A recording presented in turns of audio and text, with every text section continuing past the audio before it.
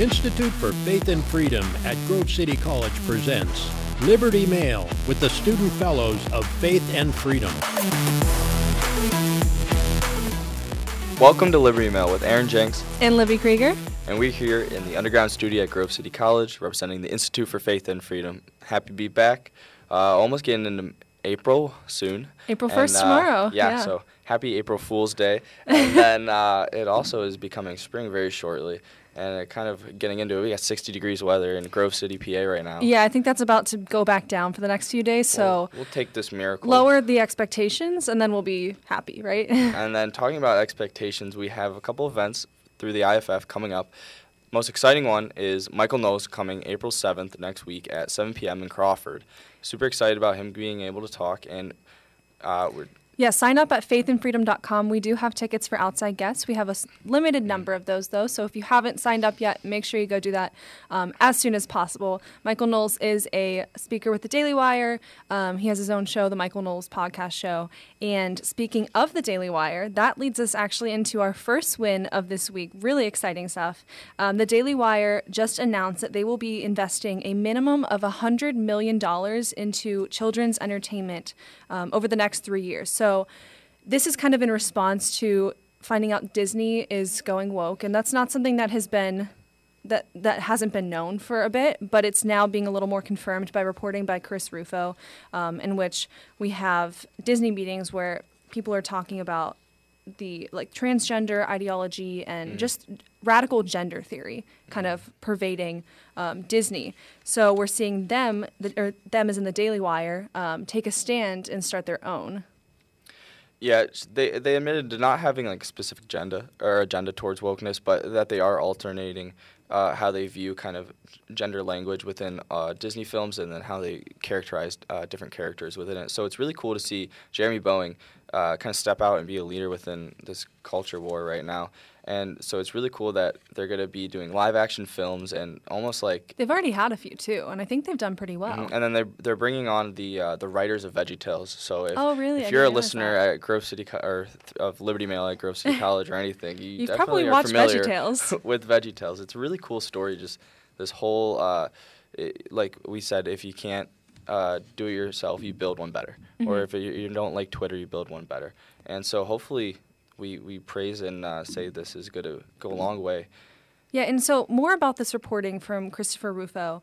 I think this is also in response to how Disney donated money whenever this whole topic of the Florida parental rights and education bill, also known by the left as the Don't Say Gay bill, kind of came to the forefront of our news. So it's really not. I think there's a quote actually here. Not at all secret gay agenda, which is an executive producer of Disney said that in this Daily Wire article. They quote her there. And so that's really concerning, and especially because Disney does have such a monopoly on, not an actual monopoly, but they do have most of the market when it comes to children's entertainment. And so that's really something that has the opportunity to form opinions and what young people see as truth in the next few generations. So I think if we can have a reasonable alternative, something like the Daily Wire coming in here and putting American values and just traditional values at the forefront of entertainment, or at least just not pushing a woke agenda, I think that's a huge win in itself. And speaking to this point of if you don't like it, build your own, we've seen that's a little complicated when it comes to big tech. That's another issue. But something else the Daily Wire has just recently done, if we want to get Streeter, if you want to pull up a video in the next minute or two, we have a really cool video from the Daily Wire where they used to have advertising with Harry's Razors, and then Harry's basically put up a tweet disavowing everything that they stand for, the traditional values of the Daily Wire.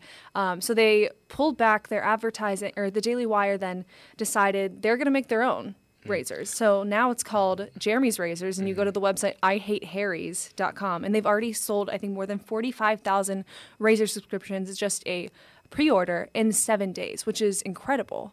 Yeah, well, Harry's Razors, they joined together for a nice advertising plan.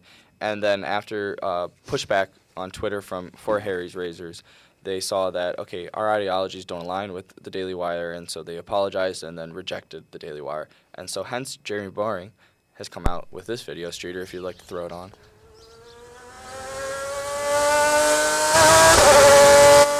It's quite the theatric, honestly. You don't forget it once you've seen it. Me and my friends like this. It's good. Do you remember when there were 2 genders and only 1.5 of them had to shave their mustaches? Oh, hi. I'm Jeremy Boring, CEO and God King of the Daily Wire. Harry's Razors used to advertise on our shows. They're a great product, and we were happy to do it. That's before some peon who works for me went and said that boys are boys and girls are girls. And that was just too much for Harry's. How controversial. They condemned our views.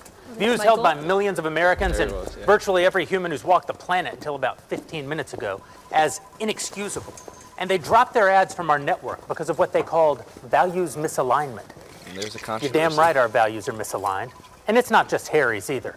Gillette razors used to be the best a man could get. Then they decided that men are too toxic.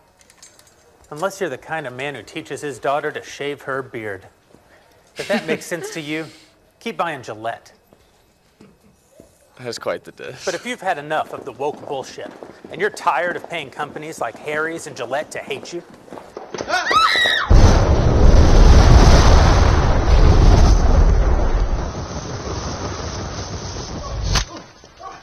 then buy my new razor instead. The production is great. Behold, Jeremy's razors. Yes, they're real. Yes, they're fabulous. But Jeremy, you say, you're a svelte silver fox with a salt and pepper beard that's the envy of lesser men. You're damn right I am. And I want to be clear that shaving with the Jeremy's razor won't actually make you look more like me. You're giving me fierce. You're giving me power. Could make you look more like this guy, though. And that's the most homoerotic moment you'll ever get from a Jeremy's razor commercial. What kind of man shaves with a Jeremy's razor?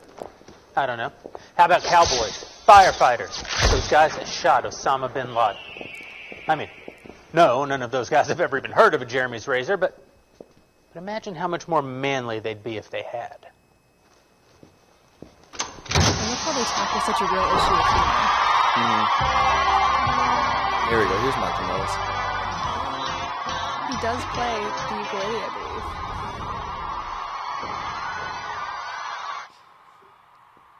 Right now, you're probably wondering if this whole thing is a joke. Sure it is. That doesn't mean it isn't real, or that it won't be the best shave of your life. Harry's Razors doesn't want your business. I do. They seem to hate you, and I can't say that I love you, but I don't mean you any specific harm. Our country's in trouble. Conservatives are being canceled by Hollywood, the media, universities, and now Harry's Razors. Stop giving your money to woke corporations who don't think you deserve their product. Give it to me instead. I didn't even notice the American Eagle the first time I watched it. Shut up and shave. Head over to IHateHarrys.com. That's good, Stuart. Thank there you. Go. Thank you for showing that. What So, I think. Oh, sorry, you go ahead first. I was gonna say it's quite the.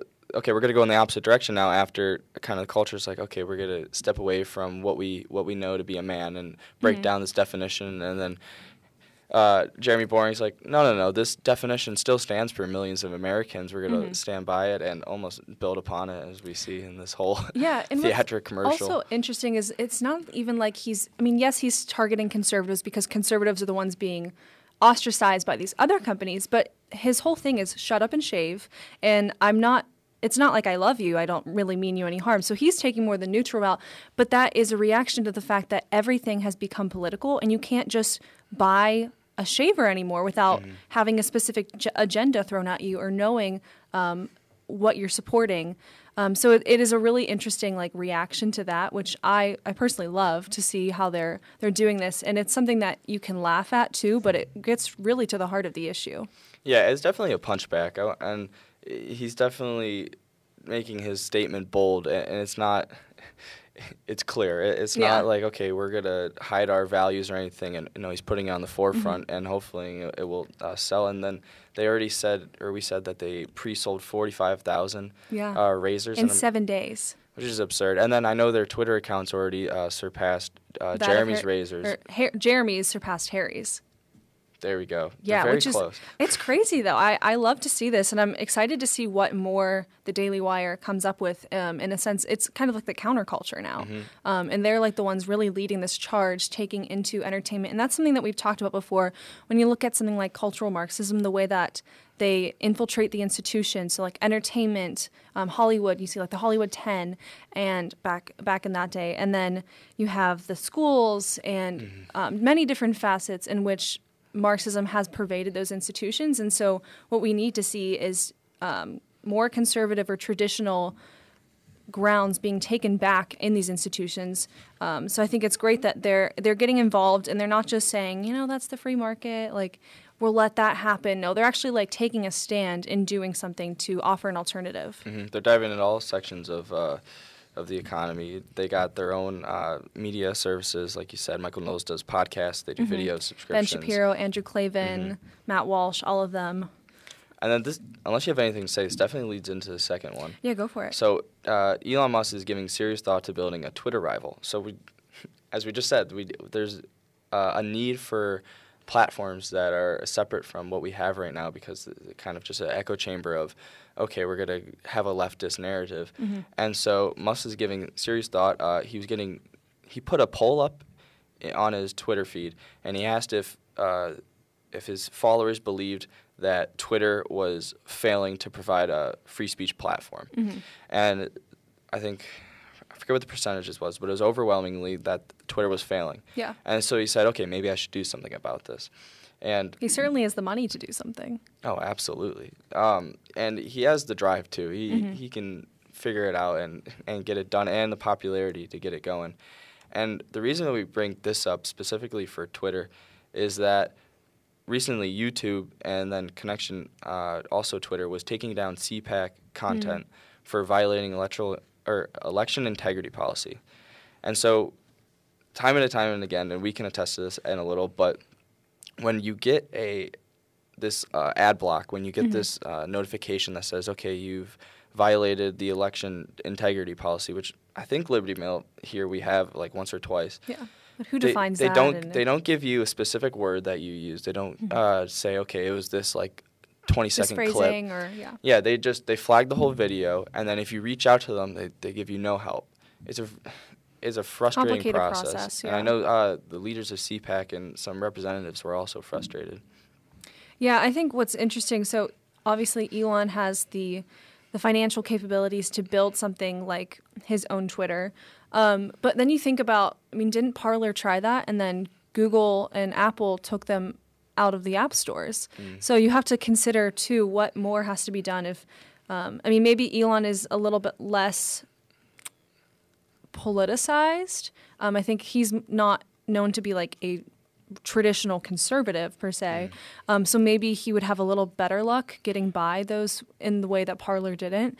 But there's still so much tremendous power located in like Google and Apple for hosting all these different apps that you still have to consider what that would actually look like if he were to build his own. Yeah, I think that smear campaign against Musk would look a lot differently than it would what we saw with Parler, because, okay, there's a lot of pressure that gets built up that leads to Google taking it out of the Google Play Store or Apple taking it out of the App Store. And so Musk is, like you said, less politicized, and I think he understands that if he were to build a platform, his main mantra is like, okay, I just want a platform and a public square, he says in his tweet, that provides free speech. And so when he takes it to that next step, I really hope he does. I think the smear campaign, like I said, is going to be a lot different. Maybe we'll see him on Joe Rogan and getting attached to his name. I also think he's in a better position to, let's say if Apple, Google did kind of attack his new platform, he resonates a lot more with not just conservatives, but some moderates and other people who just respect him as a businessman. So I think there'd be a lot more pushback if those companies were to act against his new Twitter or whatever it is. And I also wonder what it looks like to have a fully free speech platform, just because like there always are kind of codes of conduct for these apps, and it's just who's really enforcing it. And does that mean you can say anything? Or I'd be interested to see kind of what those speech codes look like, or if it really is just a free-for-all, then you have some different problems that come with that. So I'd be interested to see exactly what he does. But yeah, hopefully we don't get censored on YouTube for talking about this. Who knows? Yeah, and we compare this to YouTube because there's a quote here from the YouTube worker. She says, "Our policy applies to everyone regardless of the uploader's political views, and while we do not allow content that provides additional context such as countervailing views, the content we removed from this channel was footage that did not provide sufficient context." And that was YouTube Policy Communications Manager Ivy Choi, just for context. And all we want, or like if Musk was to take this in a step, be like, okay, provide a detailed, minute 2:30 to minute 3:29. That is very, that just added evidence helps the rational mind just be at ease. Yeah. And it's like, okay, this is not a biased opinion of what is this? Taking down content. Yeah. Well, I'll push back on you a little bit on that. I mean, is that really what we want? Do we want just for them to tell us where it went wrong? Because, I mean, that's great to give us a little more context so we know what to avoid maybe in the future, but we're still having to avoid those things. And so it really doesn't make all that much better if we're just given the specific times. I understand what you're saying, but I think we do want more than that in the sense of a dominant political belief in the United States, conservatism, which is about like half of the U.S., maybe a little less. That should not be something that is censored. I don't care who's in power. Half of the United States belief should not be something that is, quote, like terrorism or extremism. Yeah, we definitely want a little bit more, but specifically with what we have right now, like Twitter or YouTube, we want the goalpost to stay because it's constantly moving. I think I've used this kind of imagery before, is that, and even politicized content creators on YouTube understand this, and they get frustrated about this, is that Google will say that the rules are this, and then a couple videos come out and they censor them and they demonetize them and take down their videos, and then the goalpost moves. Yeah. And now you can't say this couple words, or you can't talk about this topic because it's a hot cultural topic. And so that's like the first step almost. And then until we have another creator or a mass reform, then we're not good. We need these small steps to kind of build forward. Yeah, that's true. Kind of the incremental approach of just doing what we can while we have power, or doing what we can just to get a little better along the way. So do we know if there's any remedy for CPAC specifically, or YouTube is standing by their decision to take those down? YouTube's standing by their decisions. Right now, if you want to find those videos, you can go to cpac.com. But I know Matt Schlapp told the Washington Examiner that the organization noticed that their content had been taken down a few days earlier, and then the removal of all Trump's speeches got removed, in addition to the large video that specifically is being mentioned in this article from The Hill. And it's just funny that, okay, we saw, I can't remember the interviewer, but someone interviewed Donald Trump recently, and it was up for like 2 days and then it got taken down. And it's crazy to think that a former president is being censored. And like, imagine if you just one day everyone, or like all these platforms started removing everything that Barack Obama was in, former President Barack Obama. Like, that would just be something we couldn't even fathom, but we're seeing it happen to the 45th president. So that's something that's certainly concerning if you're for free speech, or whatever your opinion on that is. It still should be kind of concerning. Absolutely, yeah. Well, we're also, so looking at this like build your own platform, we talked about Parler, but there's also like Rumble and Gab and these other platforms. I don't know if they're just maybe not seamless enough of a process and format that's why they haven't taken off. And I know there are people on those platforms, a lot of conservatives, but you're not going to see it. At least at this point, you haven't seen it get up to the level of like a YouTube or a Google or mainstream cultural kind of platform. Yeah. So you wonder, is that a reflection on the design itself, or is that a reflection on the fact that YouTube really just has such a hold on the market, just because they've been in the game longer and all of that? So interesting question. I don't really know the answer to, but yeah, that's why I really think Musk could kind of blow it out of the ballpark, because he has the the famous kind of power, the weight to his name to put out a platform and then sway enough. He has some, I think, almost like 100 million followers on Twitter. So he has the power to kind of sway things in the cultural sense. And I think if people went against this platform that he would be creating, I think it would almost be like the left overplaying their hand, which we've seen them kind of do a little bit recently, in the fact that they would lose moderates, and that would just hurt their cause. It would make them look even more radical. So it would help conservatives because it would just it would isolate a good chunk of centrists. So I think that would be, I would love to see it happen, so then the left just isolates more and more people and helps us. Yeah, it'd be cool to think that it would play out that way. Another way I think it would play out is that people would think it would be too authoritative. People love kind of resorting to that label, and I think they would throw that on Twitter, which it wouldn't be wrong. I think it'd be pretty accurate. But like you said, it would definitely push away moderates and good for us. It would make it seem more of the side of common sense versus radicalism. So that would be interesting to see if that's a trend that happens. But I know if you have any more thoughts on this, you want to jump into the third win? No, just the fact that we have our build it their own kind of a rising within the conservative movement, and then also just mainstream media is optimistic feeling. And ones that are actually doing well, too. It's not just these little pop-ups that are not doing well. It's like it's the Daily Wire putting 100 million, and it's the Harry's Razors selling Jeremy's Razors 45,000 in 7 days. So it seems like people are actually really on board with this. And so our next one, we go to Republicans turn to female candidates in suburban battleground districts, and we have this occurring in Florida's 13th district. And so it's kind of interesting that, okay, we were talking about before the podcast started that President Trump lost a lot of suburban women in his voting blocks. And so now we have not the Republican Party kind of saying we're going to mandatory kind of implement this, but the fact that, okay, just women that are Republicans are saying and coming to the forefront to leadership positions and saying, okay, we want to change things in our districts and our community. Yeah, and obviously here we're not talking about supporting a specific candidate, but it's an interesting analysis of the shift that we're seeing happening specifically within like identity politics. I know we have some quotes on that you have here, but just recognizing the fact that because Trump did lose suburban women, we need to, as conservatives, understand how we can better facilitate bringing them back to the table. And so if that is by having maybe more female candidates, obviously not just checking off boxes as in, okay, they're female, let's run them, but looking actually at the merit too. I think if you have two equally merited people, one's a female, one's a male, sometimes you might have to say, well, which one's actually going to perform better? So the kind of agency promoting these, it's a total of 18 Republican women running. It's called, the owner is StanFix, and it's called Elevate PAC.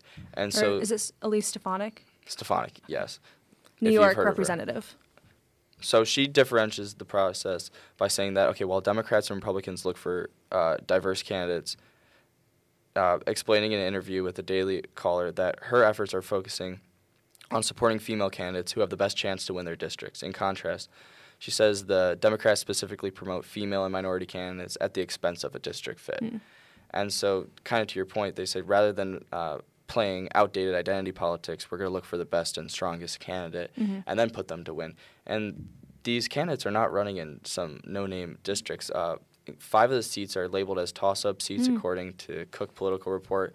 And 17 of the 18 candidates are running in districts targeted by the National Republican Congress Committee for Flips. Yeah. And so these are important elections and important districts to run for. Probably purple districts in a lot of them, like you said, toss-ups.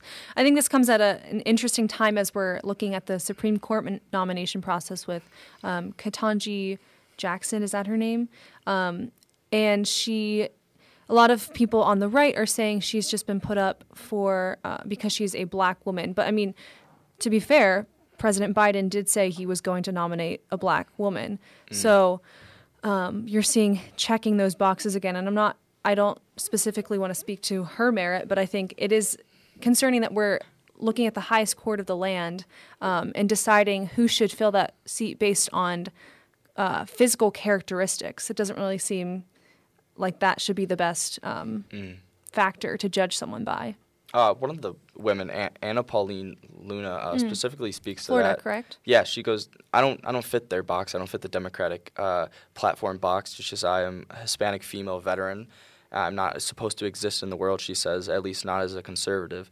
And so when I talk about my upbringing and experience and how these progressive policies actually did nothing for me when I grew up in a welfare system, it just goes against the complete narrative, she states. Yeah, it's interesting. She's completely defying what she's supposed to as a Latina woman who you'd consider, who the left would usually probably put in their camp.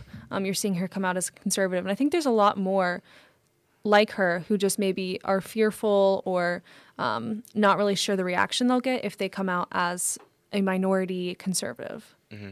So I think this whole story is powerful because we see, okay, almost like I said with Jeremy's Razors, that while the left kind of breaks down definitions of what it means to be certain things, like a man, or what it means to be a woman, we still have these stories and large gatherings of or caucuses of people that, okay, don't believe those things and hold to traditional values.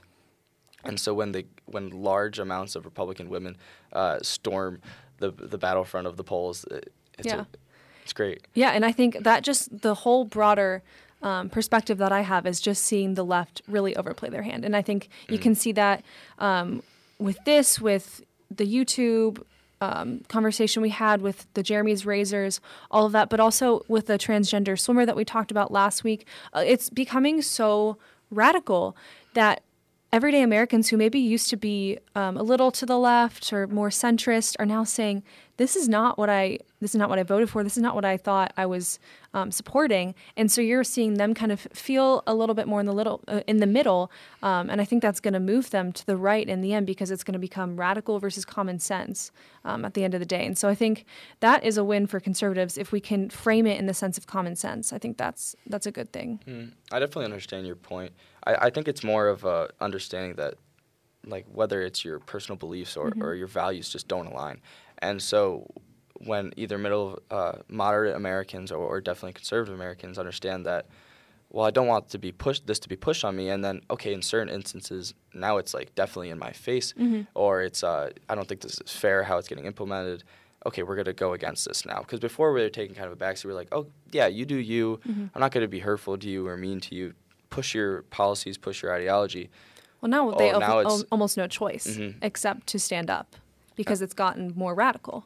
Yeah, and so it's definitely a movement towards, okay, now we're going to push our views. Even like Jeremy's Razors. We're going to start our own brand and build our own. And that's kind of the segment of today, is that we have all these kind of, whether it's Republicans turning to female candidates or it's the Daily Wire starting their own children's film kind of section. It almost seems like conservatives are better understanding the game. I mean, politics, a lot like game theory, but it is just, it's strategy. And I think we're seeing conservatives have more grit, and they're seeing more of strategies they can implement to actually win and have a good impact on the culture and on policy. So I think that is like a big takeaway too, is we're seeing conservatives actually start fighting. And they're going about it the right way. They're not calling certain people hateful names. They're not calling out people and destroying their identity or their reputation. And so we appreciate the kind of well-mannered way, and even a sometimes humorous way that conservatives are taking this battlefront. Yeah, exciting stuff. And really exciting for Michael Knowles to be coming, Daily Wire. So anything April else 7th. You have for us today, Aaron? So April 7th. And then if you listen to us over the weekend, check out the Institute for Faith and Freedom Instagram. If you would like to win a Daily Wire mug that is not similar to this, other than the fact that it is a mug. Yes. But we will be giving out It's a nice mug. I think they have the faces of every Daily Wire like commentator. So you have Ben Shapiro, Andrew Klavan, Matt Walsh, Candace Owens, Michael Knowles, and Jeremy Boring, the CEO and president of Daily Wire. I know my Daily Wire stuff, if you can't tell. I love them. But yeah, you can win one of those. And what's the other prize? Is it a Daily Wire just subscription? Those mugs. So we're not doing that anymore? Okay. The Instagram giveaway will be just those mugs. Okay, yes. And then when you go to RSVP the RSVP and kind of link, that will be where you can win the Daily Wire subscription.